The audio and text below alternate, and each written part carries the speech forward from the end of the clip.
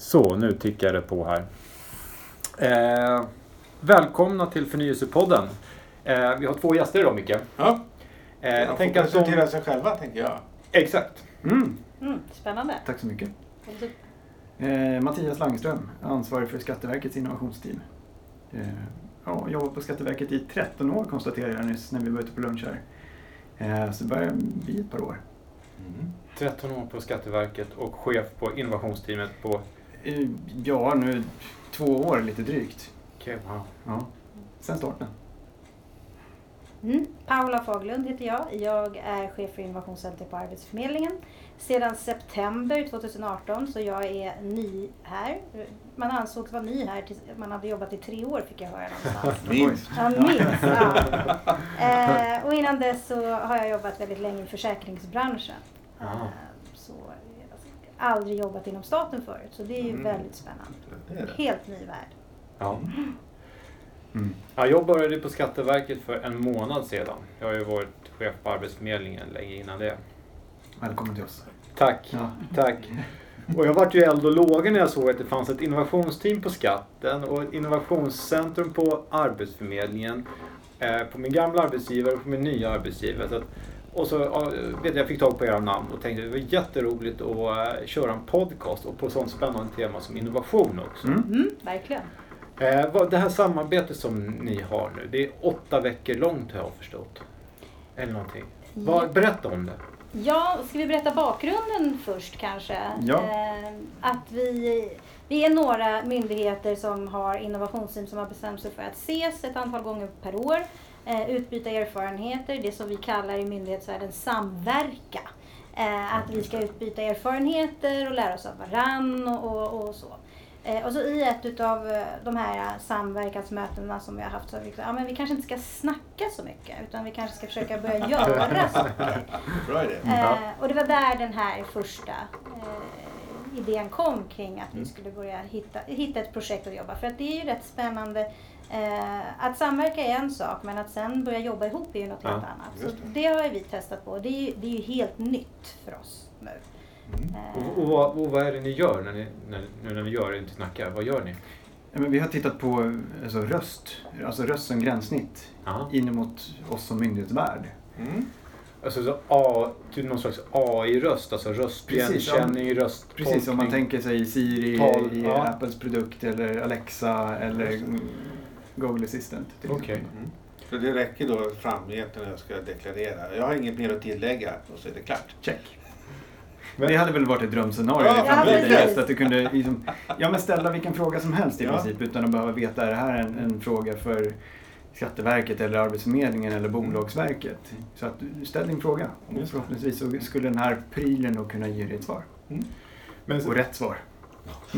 Grundtanken är ju att vi ska kanske titta på medborgaren som kund och de kanske inte är så intresserade eller ens behöver veta vilken myndighet de ska vända sig till. Det är inte alltid är man ungdom och ska jämka sin skatt för första gången. Om inte mamma och pappa vet hur man gör så men då måste man sitta och googla så det är så många medborgare som skulle kunna ha nytta av röst på det sättet. Det är ju en idé som fanns när servicekontoren dök upp, kommer jag ihåg. Redan då? Ja, redan då. Det fanns egentligen till och med ända tillbaks till när de första servicedatorerna dök upp. Vad heter de här som Allmänhetens terminal. Just det, precis.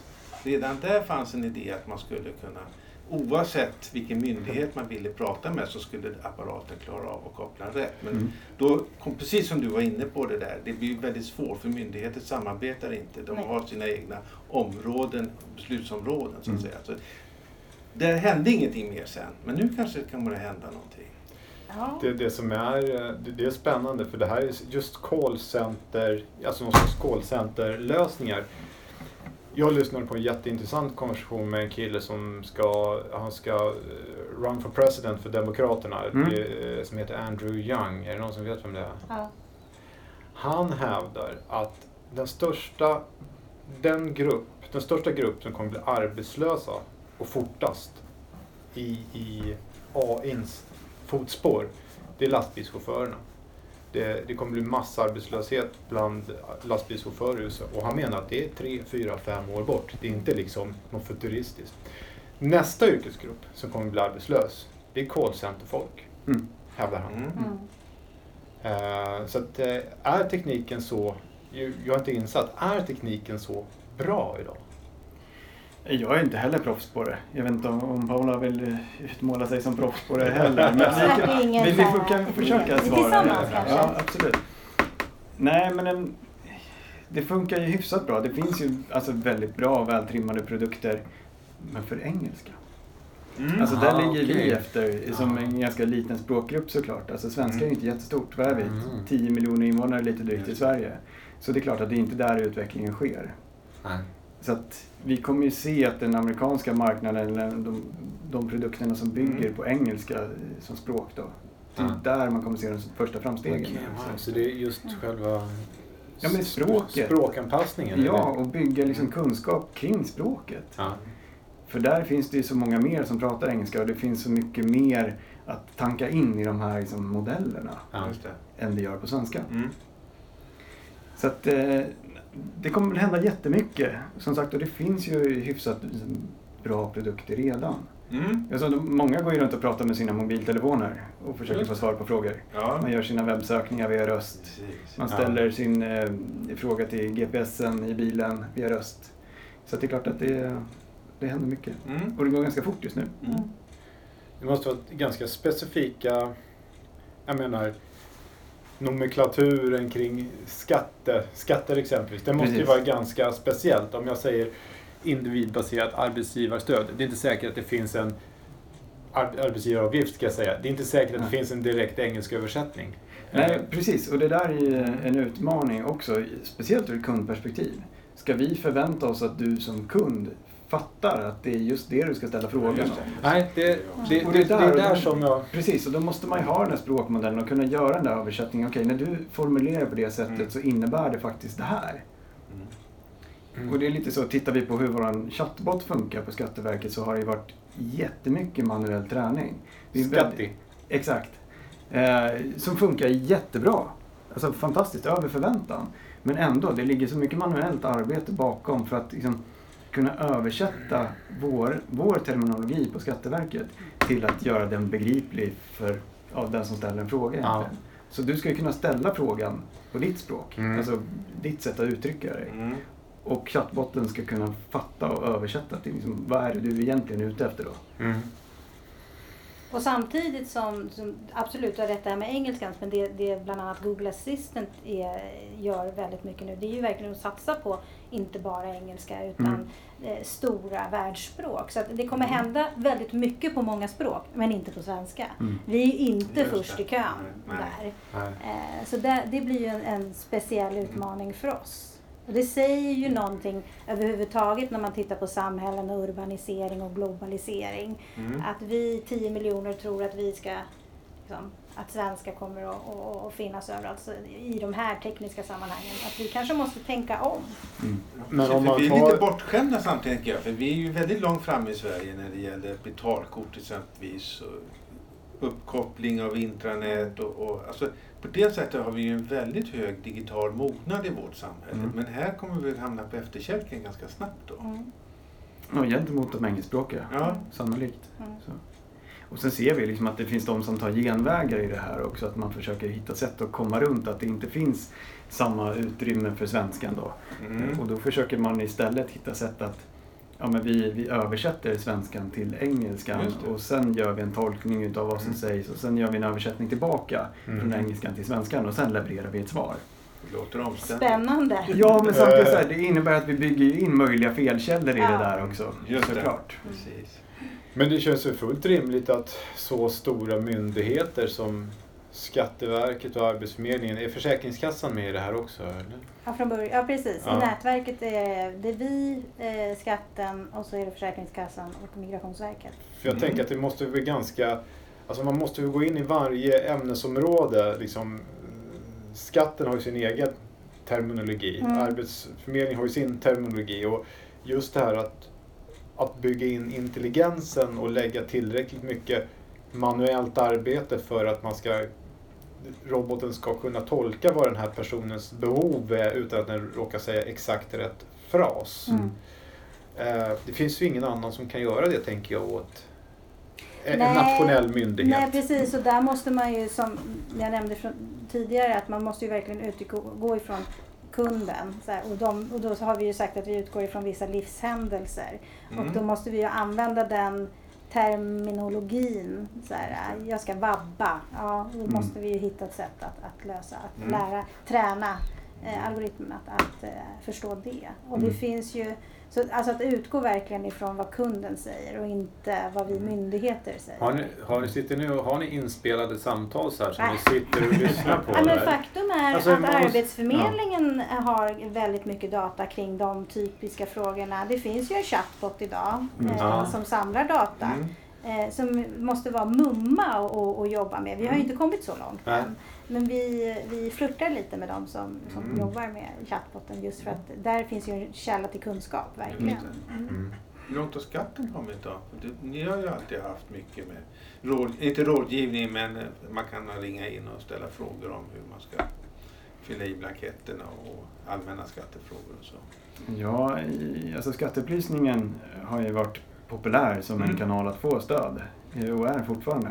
Jag får bra betyg i alla undersökningar och fortsätter få, så det är ju fantastiskt roligt. Men just när det gäller röst så har vi inte kommit så himla långt. Chattbotten blev egentligen ett första steg mot att utforska någonting som är mer som ett maskinellt stöd. För annars är det ju liksom, det är ju låst till just den här öppettiden på skatteupplysningen. Och här kommer du faktiskt förbi det där. Du kan ställa frågan när den poppar upp i huvudet egentligen. Sen såklart så kan du få ett helt annat stöd av en handläggare på skatteupplysningen än vad du kan få från våran skattebyrå. Såklart. Och det är jättelångt kvar tills vi kan leverera samma typ av svar som vi kan göra i skatteupplysningen via skattebyrå. Så att det... Beror det på språk att svenskan är svenskan, eller är det tekniken som är den stora utmaningen? Nej, men det är väl tekniken också egentligen, att det finns inte det här underlaget på svenska.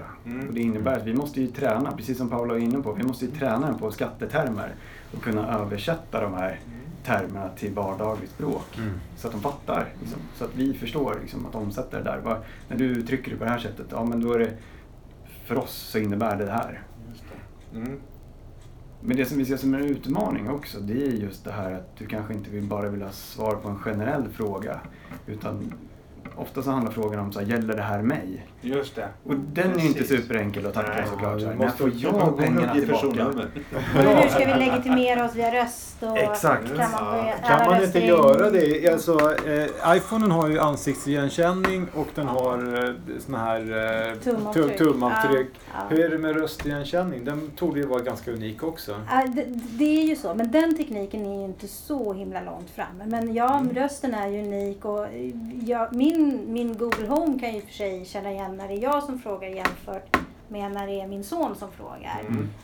Men mycket längre än så, som en självklar identifikation gentemot en myndighet, där är vi ju inte riktigt än. Så det gäller bara att vi har ett stort register utav människors fingeravtryck. Det är inte på den vägen. Röst och dessutom allting, barn, fru, hela familjen för att veta om. Nej, jag ser här att du sommarjobbade här. Att du har ju bank-ID.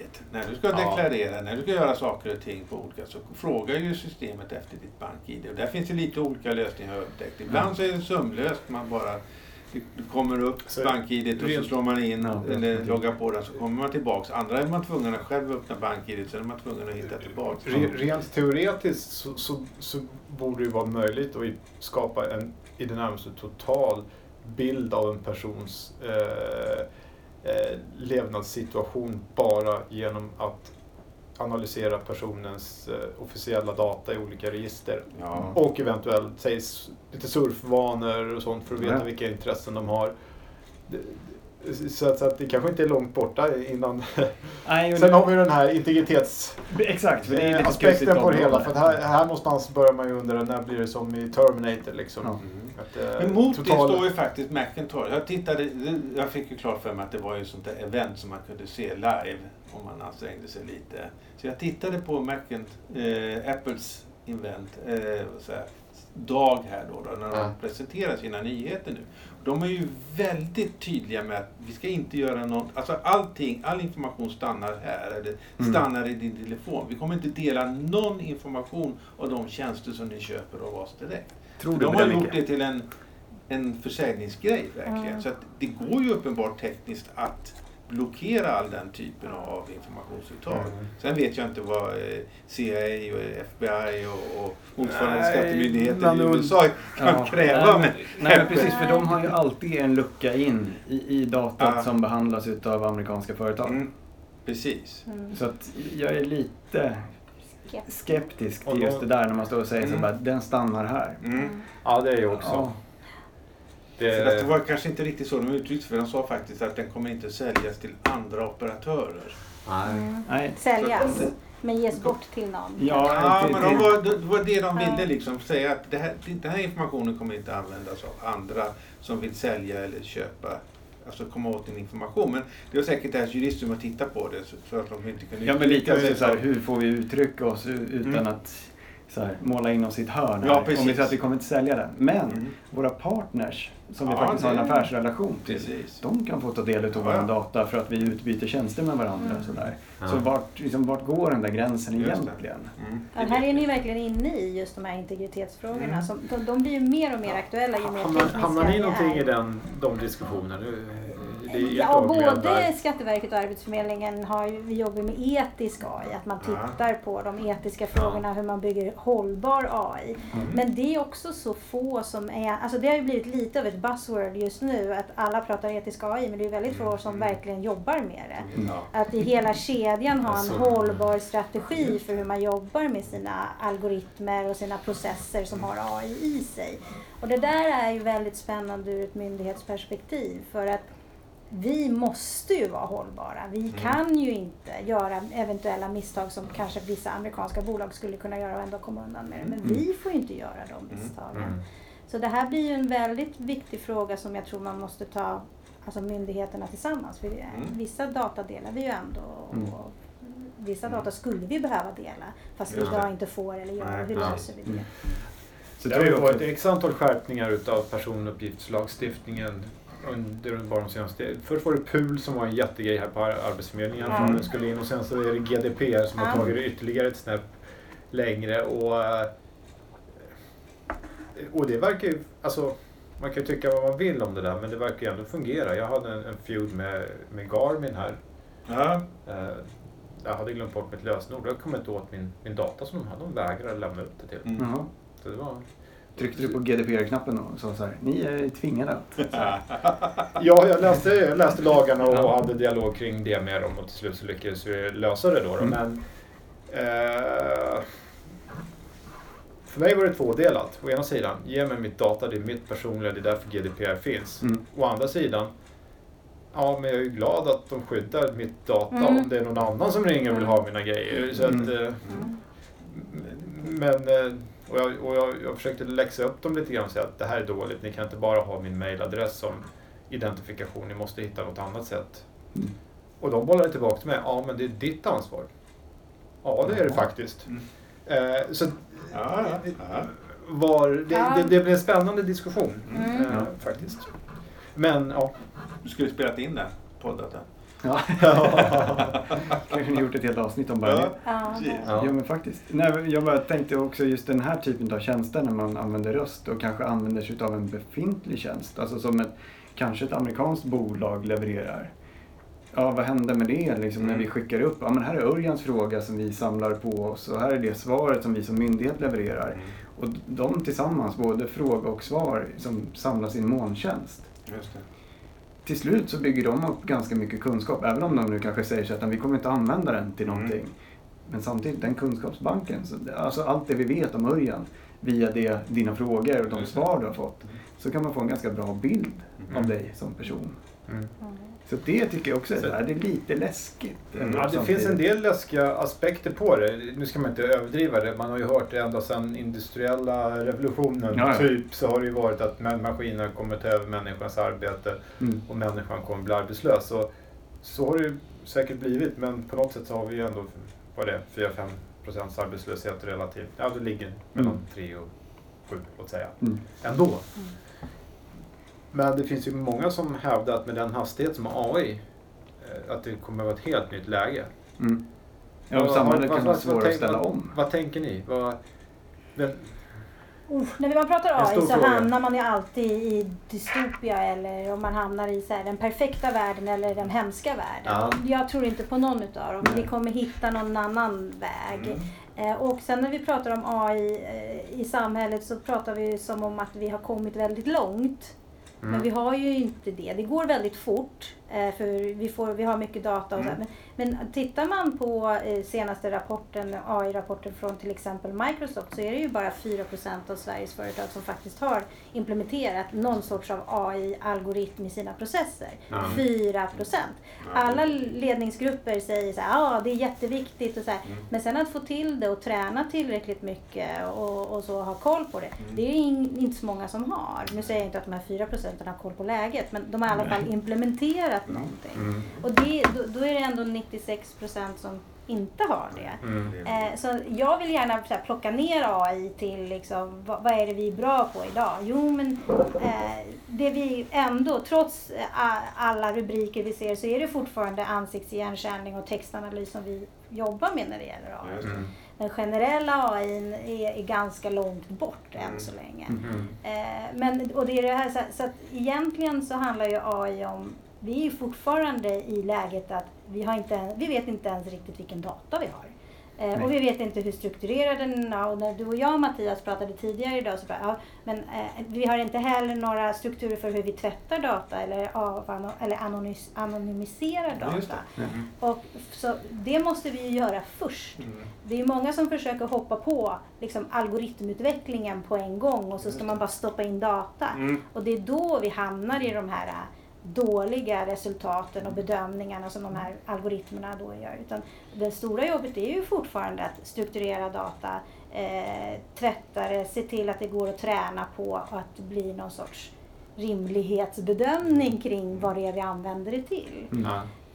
Och där är vi inte. Det är inte några myndigheter eller företag idag som har alltså jag ska säga, känner du till något företag som har stenkoll? Google kanske. Alltså jag säger kanske. På dem. Ja, men det är också sådana enorma mängder data liksom, som de hanterar. Så det är klart att de har också sina utmaningar. Men vi som myndigheter, vi har ju också väldiga svårigheter i att vi är inte vana att jobba på det här sättet. Vi är inte vana att använda data så här som det är tänkt att göra.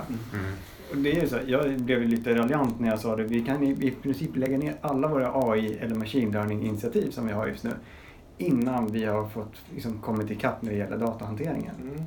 Så har vi inte det. Vad är det vi behöver göra då för att komma ikapp datahanteringen? Ja, men dels förstå liksom, vad är det för typer av datakällor vi har. Hur får vi nyttja dem? Under vilka förutsättningar? Liksom, hur mycket behöver vi tvätta data för att just avanonymisera dem? Så att vi tvättar bort liksom, personen bakom datat.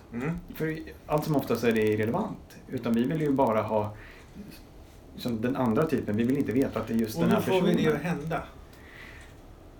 Ja, vi går just nu en match med våran rättsavdelning för att få det där att hända. Men det är jättesvårt. För att de kan bara tala om vad som är tillåtet och inte tillåtet. Precis. Men de kommer ju inte att göra någonting för att möjliggöra det. Ja, men det är där vi måste börja. Vi måste skapa den här förståelsen. Att, liksom, att kartlägga datakällor, förstå hur vi kan använda dem. Och få tillgång till dem. Det är där vi måste börja.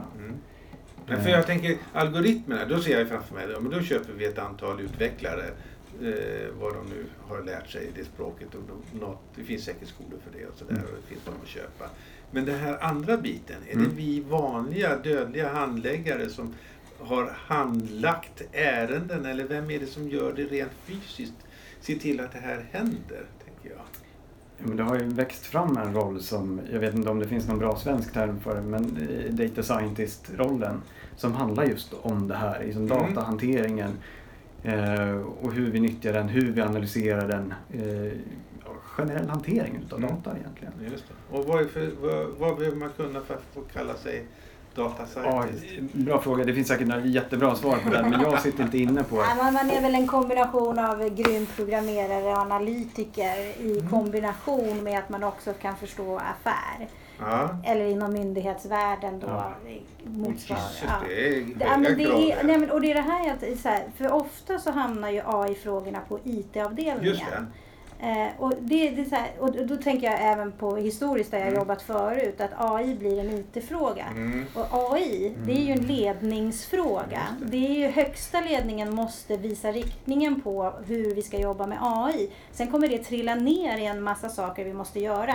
Och det största området är just datahanteringen. Men även processen och auditfunktioner. Och jag är så här, om jag skulle bygga en AI-funktion någonstans, oavsett om det var privat eller inom staten, då skulle jag ju bygga ett tvärvetenskapligt team. Jag har min beteendevetare här som vet att den här programmeraren som ska utveckla den här algoritmen har ju sina fördomar som man är medveten eller omedveten om.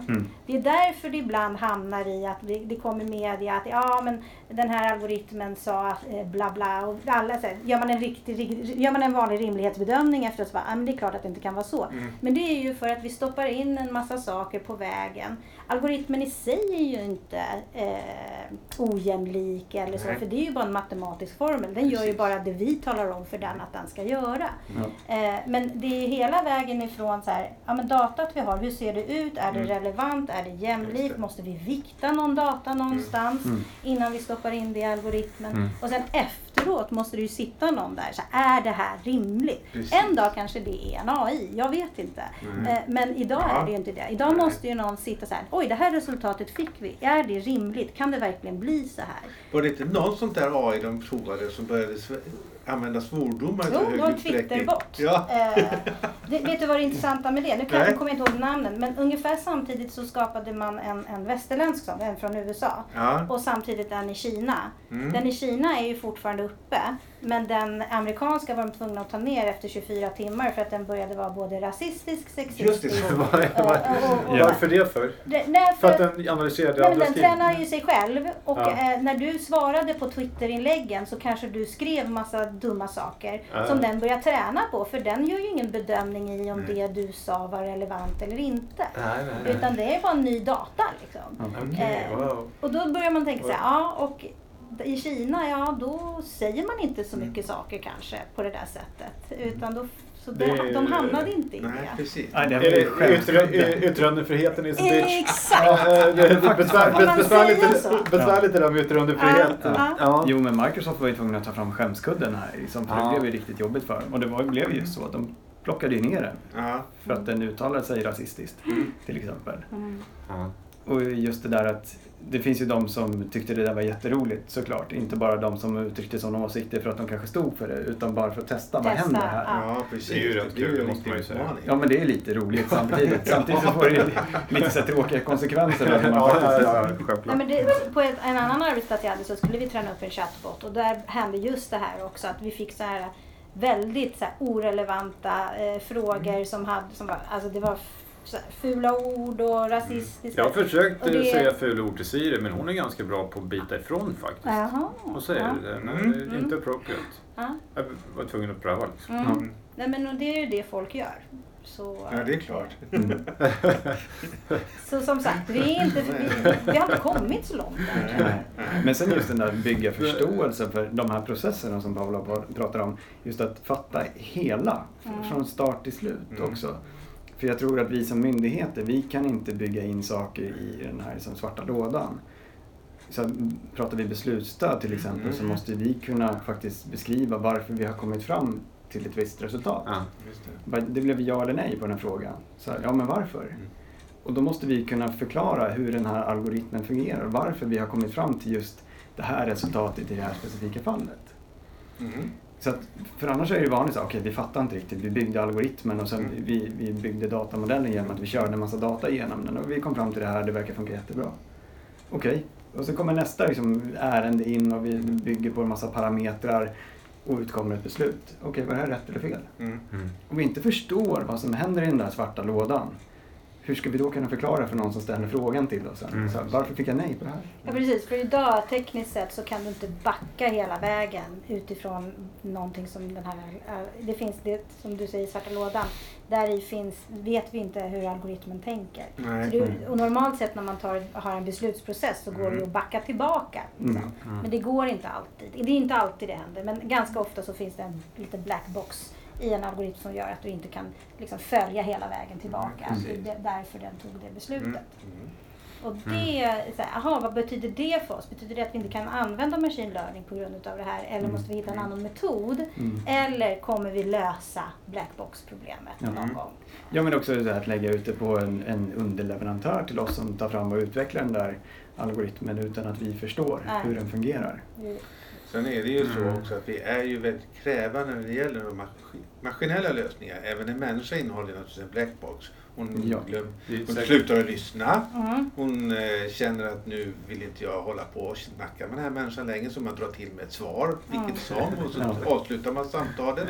Så att det är ju lite, vi funkar ju som människor också. Så hur mycket felmarginal ska en maskin få ha? Just det, precis. Det är också en heltidsfråga.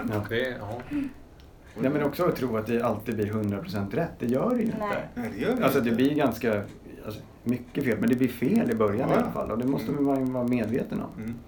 Och det är därför man måste träna de här algoritmerna kontinuerligt. För att hela tiden serva den med ny data. Så att det blir listigare liksom, och fattar mer liksom, rätt beslut. Ja, det är en stor utmaning för alla sådana här former av upplysningsområden och sånt. Det har ju varit att det kommer nya regler och lagar, vilket gör att man måste skriva om manualen, man måste träna personalen. Det gäller ju även ett AI då när man gör ett regelförändring. Att såklart. Får de nya förutsättningarna och rensa rent så att den inte... Samtidigt så är det då, jag kommer från Karolinska, jag har varit på Karolinska 10 månader också. Och där håller man på lite grann med det här också naturligtvis, för att kunna ta bilder på olika hudförändringar och se om det kan vara en cancer eller någonting sånt. Och sen så, om man är en människa, då kan man titta på den där och sen så kan man läsa forskarartiklar, man kan dra slutsatser utav dem. Men en människa kan bara liksom läsa 2 om dagen och kanske ha 1000 i huvudet. En robot skannar miljoner artiklar på en timme. Ja. Eller vad det nu må vara. Så det kan ju bli fel åt båda hållen.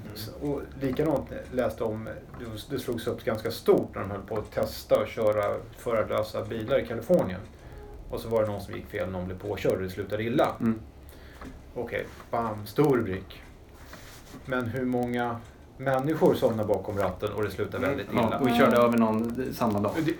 Robotar somnar ju inte. Nej. Eller tappar inte uppmärksamheten. Och, så att, Men där du var på det här med när man kanske skannar för hudcancer och sådana där saker. Där finns det ju studier som visar att vi läkarna själva, då blir det så här många procent. Maskinerna blir så här, utan bäst resultat är ju kombinationen. Och det är väl det man kanske ska börja fundera på. Alltså det är väl där vi lutar åt. Robotarna kommer inte ta över, men däremot kommer de att vara våra bästa vänner när vi ska ta beslut. Att, att det blir en kombination av människa-maskin i våra beslutsprocesser och som tittar på olika diagnoser och sådär. Och det tror jag går att översätta till ganska många processer, inte bara inom medicinsk teknik utan även i beslutsprocesser i företag. Att det finns ändå liksom en kombination av AI och människa. Jo, det är ett bra första steg för att lära sig också, eller att lära liksom den här AI-komponenten vad som är rätt och fel. Att vi får in mer korrekt data när vi gör saker och ting tillsammans. Så att det är väl mer hela det begreppet, augmented intelligence, det vill säga att vi får ett stöd. Ja. Vi ser det inte bara som någonting här ute som gör någonting eller motsvarigheten då att vi som människor bara gör någonting, utan det är väl just kombinationen som ger oss ett riktigt värde. Nu använder du ett annat engelskt ord där till AI. Ja, berätta, varför använder du det ordet? Vad kommer det in i? Augmented intelligence, och det bygger just på det som Paula sa, just det här att hitta det, alltså AI som stöd. Där vi tillsammans ökar vår förmåga, vi som människor tillsammans med en AI-lösning. Att det är då vi får dem så här riktigt kvalitetssäkra. Augmented, det har jag lärt mig, pratar man ju om reality, alltså AR då. Och det har man ju översatt till svenska som förstärkt verklighet. Ja. Och det är väl lite så... Förstärkt intelligens. Ja, precis. Ja, jo, men det är så. Det är liksom en utbyggnad av det mänskliga intellektet här. Eller kapaciteten då kanske snarare. Liksom att jag har en fråga som jag undrar över. Shoot. Alltså när vi pratar om utbyggd intelligent. Alltså, vem som helst kan ju i princip hitta vilket svar som helst på vilken fråga som helst om man har en iPhone. Det går att hitta i princip vad på något sätt. Men gränssnittet mellan hjärnan och här, det är långsamt, man ska skriva, man ska där. När börjar vi koppla in liksom, när börjar vi koppla in hjärnan i telefonerna? Alltså när blir vi av med det långa gränssnittet, långsamma gränssnittet mellan människa och maskin? Tankar kring det? Ja, tankar. Men jag gjorde en spännande spaning när jag var på Slush i december. Det är en stor konferens eller mässa. Jättemycket startups som är där och presenterar sina företag och sina affärsidéer såklart. Försöker pitcha dem för att få kapital in i bolagen. Och då var det ett företag som jag tyvärr har tappat namnet på just nu då, som hade byggt inte proteser, för det har ju funnits ganska länge så att man kan styra proteser via nervimpulser. Men här styrde man just gränssnittet mot sin tekniska pryl via impulser som satt som ett armband. Det var så? Ja. Så där kunde du styra ett annat gränssnitt genom att du liksom tänkte och liksom hade någon form av så här, jag vill göra det här och rörde på dina fingrar. Och då översattes det till okej, vad innebär det här i det här gränssnittet? Så det är närmare än vad vi tror. Ja, och det var nästan lite kusligt att se då egentligen, så att men det har kommit så pass långt ändå. Och det var inte bara en sån här, vi kör upp filmen på den gigantiska duken och visar upp hur det är liksom, utan det var en prototyp. Han körde den live på scenen. Okay. Så det var superintressant att se. Att det finns säkert streamat någonstans. Det är alldeles säkert. Så kikar man på Slush så finns det säkert någonting. Det är inte länge vi får ett, som du säger, kommer en pannband här som fångar upp våra elektriska impulser i hjärnan och tolkar det. För det måste ju komma så sagt att gränssnittet mellan liksom maskinerna och oss, för det är det som är det långsamma liksom. Annars kan man ju Men det är det som är lite spännande tycker jag med oss människor. Det är ju det att vi tror att vi tittar in i framtiden, men så tittar vi egentligen bara några år framåt. Ja, vi har inte riktigt, så det är inte galet nog. För tittar vi tillbaka historiskt sett så har det hänt riktigt galna saker som ingen trodde skulle hända. Och det är kul att du säger det, för att jag såg någon annan när jag hörde någonstans. Just den här framtidsfilmerna, science fiction-filmerna, Star Trek. Hade ju typ iPhones, de står och skickade med det. Och det var liksom så här, det var höjden av futurism när det nu begav sig 70-80-talet. Och det är svårt att vara galen nog. Jag hörde Elon Musk. Är det någon inspiratör för det, måste jag bara fråga. Han är ju helt... Han är galen. Ser ni? Ja, men samtidigt så han stretchar ju ens egen comfort zone. Ja, långt. Och det är klart att han gör ju våld på många av ens egna värderingar så där kanske. Hur tänker du då? Nej, men samtidigt så beskrivningen av hur han är som människa. Jag kan ju bara uttrycka mig efter att ha läst biografin om honom så där, och jag känner inte honom så. Men just det är ju superintressant, liksom den drivkraften liksom att så här, jag bryr mig inte om hur det här påverkar min omgivning, utan jag ska bara uppnå någonting. Just det. Det här är så pass starkt hos mig. Jag vill verkligen det här så pass mycket. Så står du i vägen för mig så kommer jag kliva över dig. Och det är klart att den typen av personlighet eller person får ju saker uträttade. Ja, men det...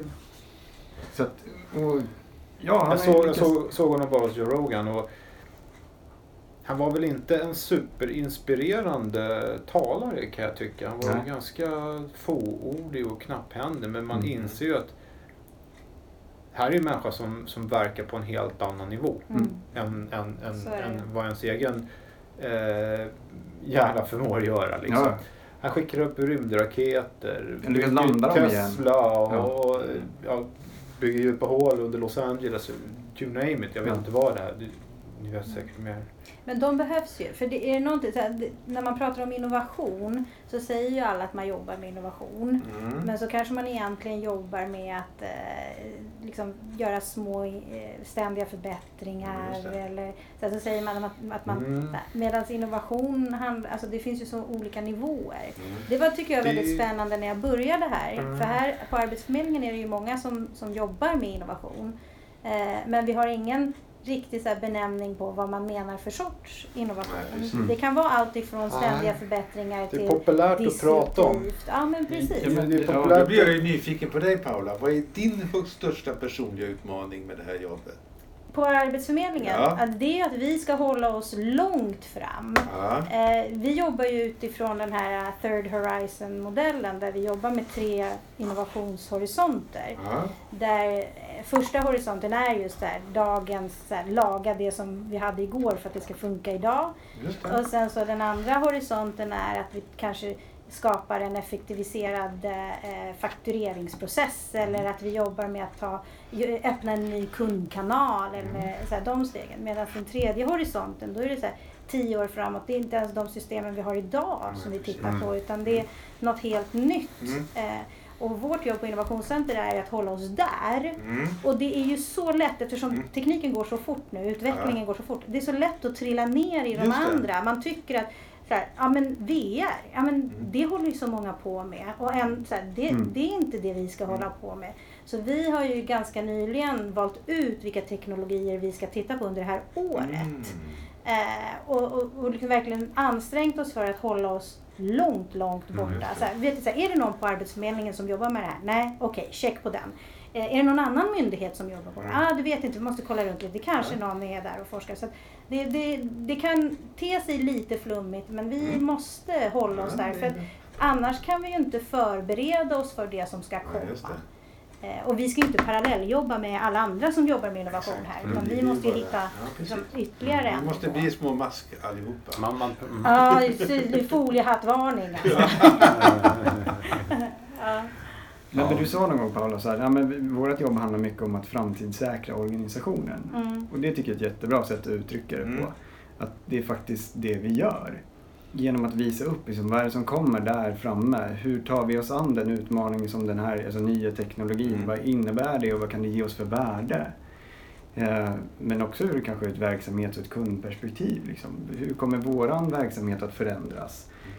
Och är den här tekniken då alltså, tillämpbar på det vi ser framför oss? Eller är det här någonting vi bara behöver förstå för att det kommer innebära att samhället förändras på något sätt? Och det kommer ställa nya krav på oss som alltså myndighet. Har jag sagt det där? Det lät väldigt bra. Det var din översättning. Ja, det var lite förstärkt. Ja, men jag tror att du sa det. Jo, men det gjorde Nej, men det är just det där att och hur ska vi förbereda oss? För det tar ett par år att förbereda sig eftersom det handlar så mycket om teknik. Så det jag också har sagt är att när vi gör prototyper så har vi gjort en prototyp som direkt går att implementera idag. Då har vi ju gjort fel jobb. För då har vi ju gjort någon annans jobb här. Utan våra prototyper ska ju säga, men vi kan inte implementera, någon ska ta över det, men det kanske inte är imorgon. Utan hur förbereder vi oss för att kunna produktionssätta det här om några år? För det kanske, alltså vi behöver förnya våra system, vi behöver vidareutveckla dem innan vi ens hamnar där. Då blir det ju en jätteutmaning då idag, så som vi ser på saker och ting idag med leverans och sånt. Då. Du ska alltså leverera något som ingen egentligen har efterfrågat. Och möjligen kommer efterfråga någon gång i framtiden. Hur ska de kunna sätta ett värde på det vårt innovationscentrum gör? Det här är, gud vad roligt att du frågar det. För det är också en av de sakerna som ingår i uppdraget. Att hitta en mätmetod för det här. Just det. Så jag har ju pratat med analysavdelningen. Alltså det här är ju ingenting jag kommer kunna hitta på själv eller innovationscenter. Utan det här måste vi göra tillsammans. Hur mäter man innovation? En fråga som jag hade. Vad har ni för liksom, har ni några förebilder? Har ni några role models där? Tittar man, du hade den här metoden 3 Horizon. Ja. Men har ni några andra förebilder, så här föregångare som ni tittar på? Nej, men det är väl väldigt många. Jag tror att du nämnde en just kring Elon Musk till exempel och hur man måste, alltså modet ändå. Men är inte det bara en väldigt, väldigt unik individ som är utrustad på ett sätt som inte de flesta andra är? Vi försöker ju driva det här på någon slags systematiskt sätt i en myndighetsvärld. Och det måste ju, jag tänker metoder. Ja, men utan att systematisera för mycket skulle jag säga. För det finns en fara i det också. Jag och Paula pratade om det bara för någon vecka sedan också. Just det här att det finns nu en efterfrågan på att systematisera saker. Ja. Och då handlar det väldigt mycket om att så här, hitta en generisk form för innovation som ska funka för alla i alla sammanhang. Ja. Och jag tror inte på det där. Alltså innovation i grunden alltså, bygger på att man vågar tänka fritt. Och då går det inte att liksom knåda in det där i ett format som ska funka oavsett vad det är för problematik eller liksom teknologi man ger sig på. Jag läste någonting liknande om kreativa människor. Jag tänker att kreativa människor kommer med innovationer, tänker jag. De hittar på mycket tokerier, men att man är kreativ. Och vad man än sätter upp för ramar för en människa som är i sanning kreativ, inte någon som tycker om att måla lite grann, utan en sån här galning liksom, typ sån här rockstjärna som inte kan leva ett liv om de inte får göra musik liksom, eller någonting.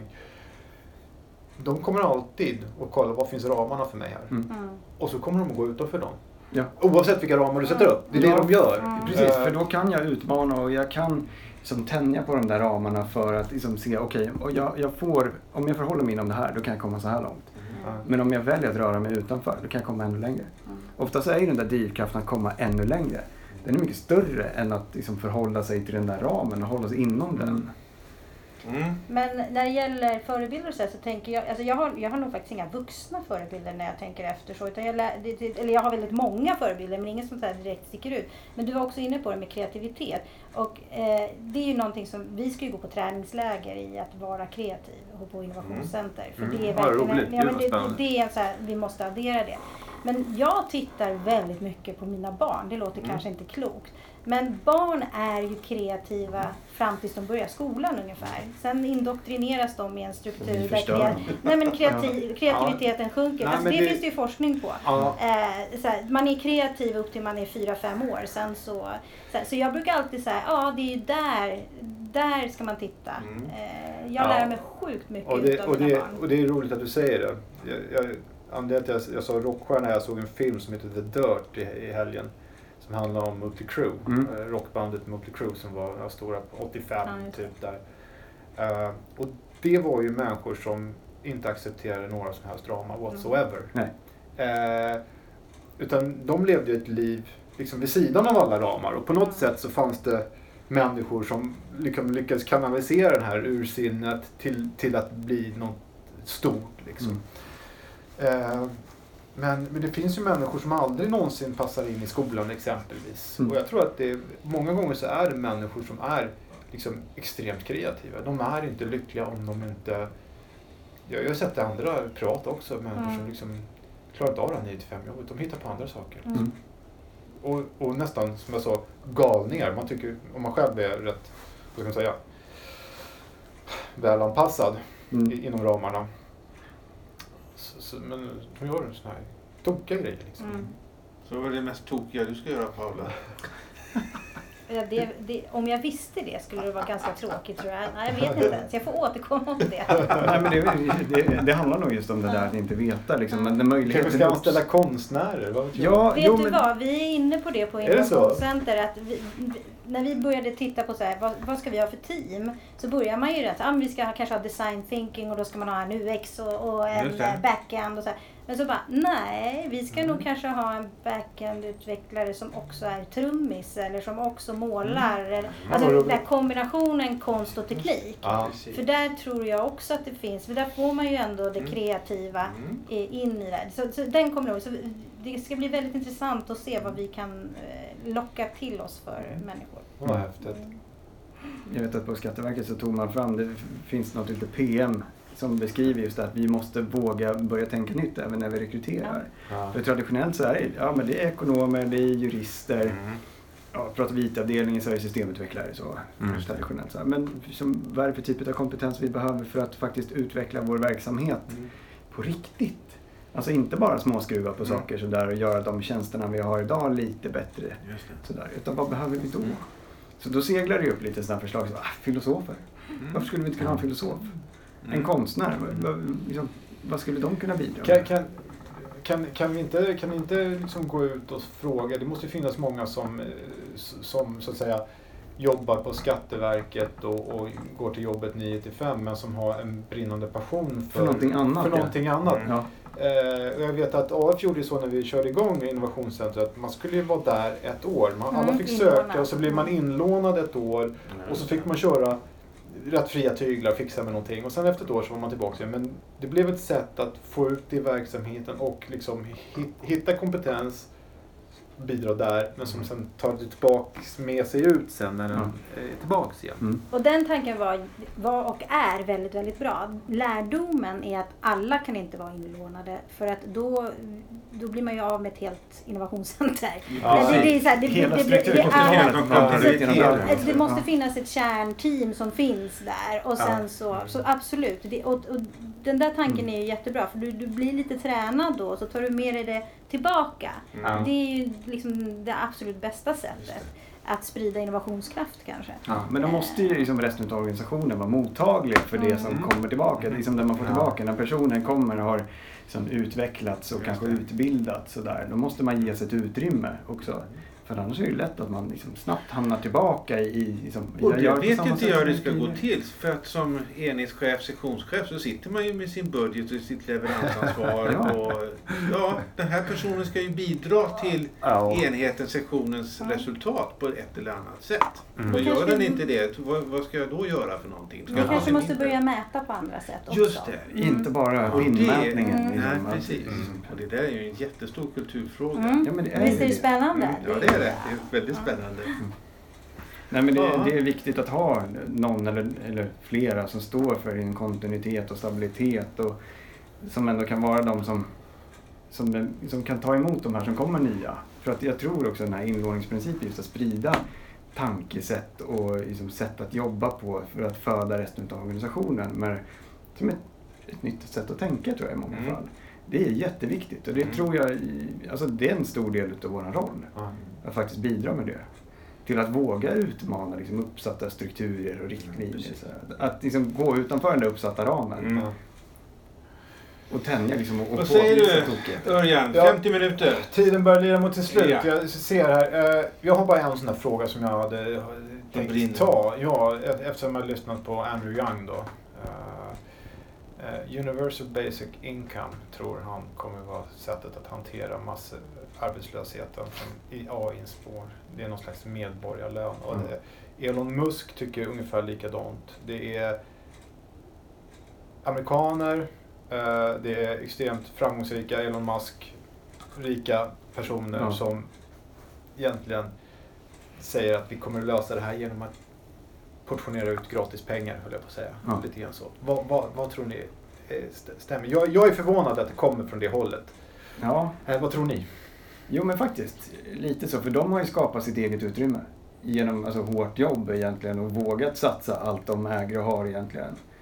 Så att, men det är lite spännande att det kommer därifrån. För här, jag antar att poängen här är att de ska skapa samma utrymme för andra, men som då kanske inte behöver kämpa lika hårt för det. Nej, så argumenten är många, men som jag minns dem då, att liksom att ge dem, alltså $1,000 pratar de om i månaden som du får. Alla ska få $1,000 i månaden. Alltså är du ensamstående med 3 barn och ska ha någonstans att bo så räcker du ju ingenstans. Det gör lite på marginalen, men de som inte är riktigt samma risiga läge kommer att kunna frigöra tid till att göra andra saker som argumenterar. Jag personligen, jag tycker inte att det är en bra idé. Men jag kan inte låta bli att ta intryck av det, för det är så prominenta personer som tycker det. Man har ju faktiskt testat det både i Finland och i Portugal. Hur har det slagit ut? Jag vet inte. Nej, jag vet inte heller. Men det är ju någonting ni måste ta upp i nästa podd som vi fortsätter. Det måste vi undersöka. Jag tror nämligen att testet i Finland är avslutat. Ja, precis. Det stämmer. Det var ett tv-program. Jag skulle gärna ta det är väldigt, för mig är det liksom, ska säga, socialistiska tankar nästan. Och så det är därför jag är väldigt förvånad att det kommer från exempelvis Elon Musk eller så. Men det kanske blir ett eget avsnitt om medborgarlön, UBI som de pratar om i USA, Universal Basic Income. Som förutsättningsskapare eller som hinder för utveckling. Ja, det är precis. Ja. Det kan gå båda vägarna. Ja, spännande fråga. Oavsett liksom vad man landar i. Så... Ja. Underbart. Det var fantastiskt roligt att vi fick till det här mellan skatten och Arbetsförmedlingen. Och jag googlade på vad innovation egentligen betyder. Det kommer från latinska innovare och som betyder förnya. Och det är ju förnyelsepodden. Ja, vilken klockren koppling. Så att ni som gjorde för det här forumet. Tusen tack för att ni kunde ta er tid till detta. Tack för att vi fick komma hit. Ja, stort tack. Jättekul. Så tar vi måste ta bilden också. Ja, vi rundar av. Hej då alla lyssnare och välkomna åter. Har vi något fler avsnitt på gång eller? Det har vi alltid. Det har vi alltid. Vilket datum, det är fortfarande lite sätt på telefon. Ja, man måste prenumerera så att man är med när det kommer. Man är med. Man måste vara med.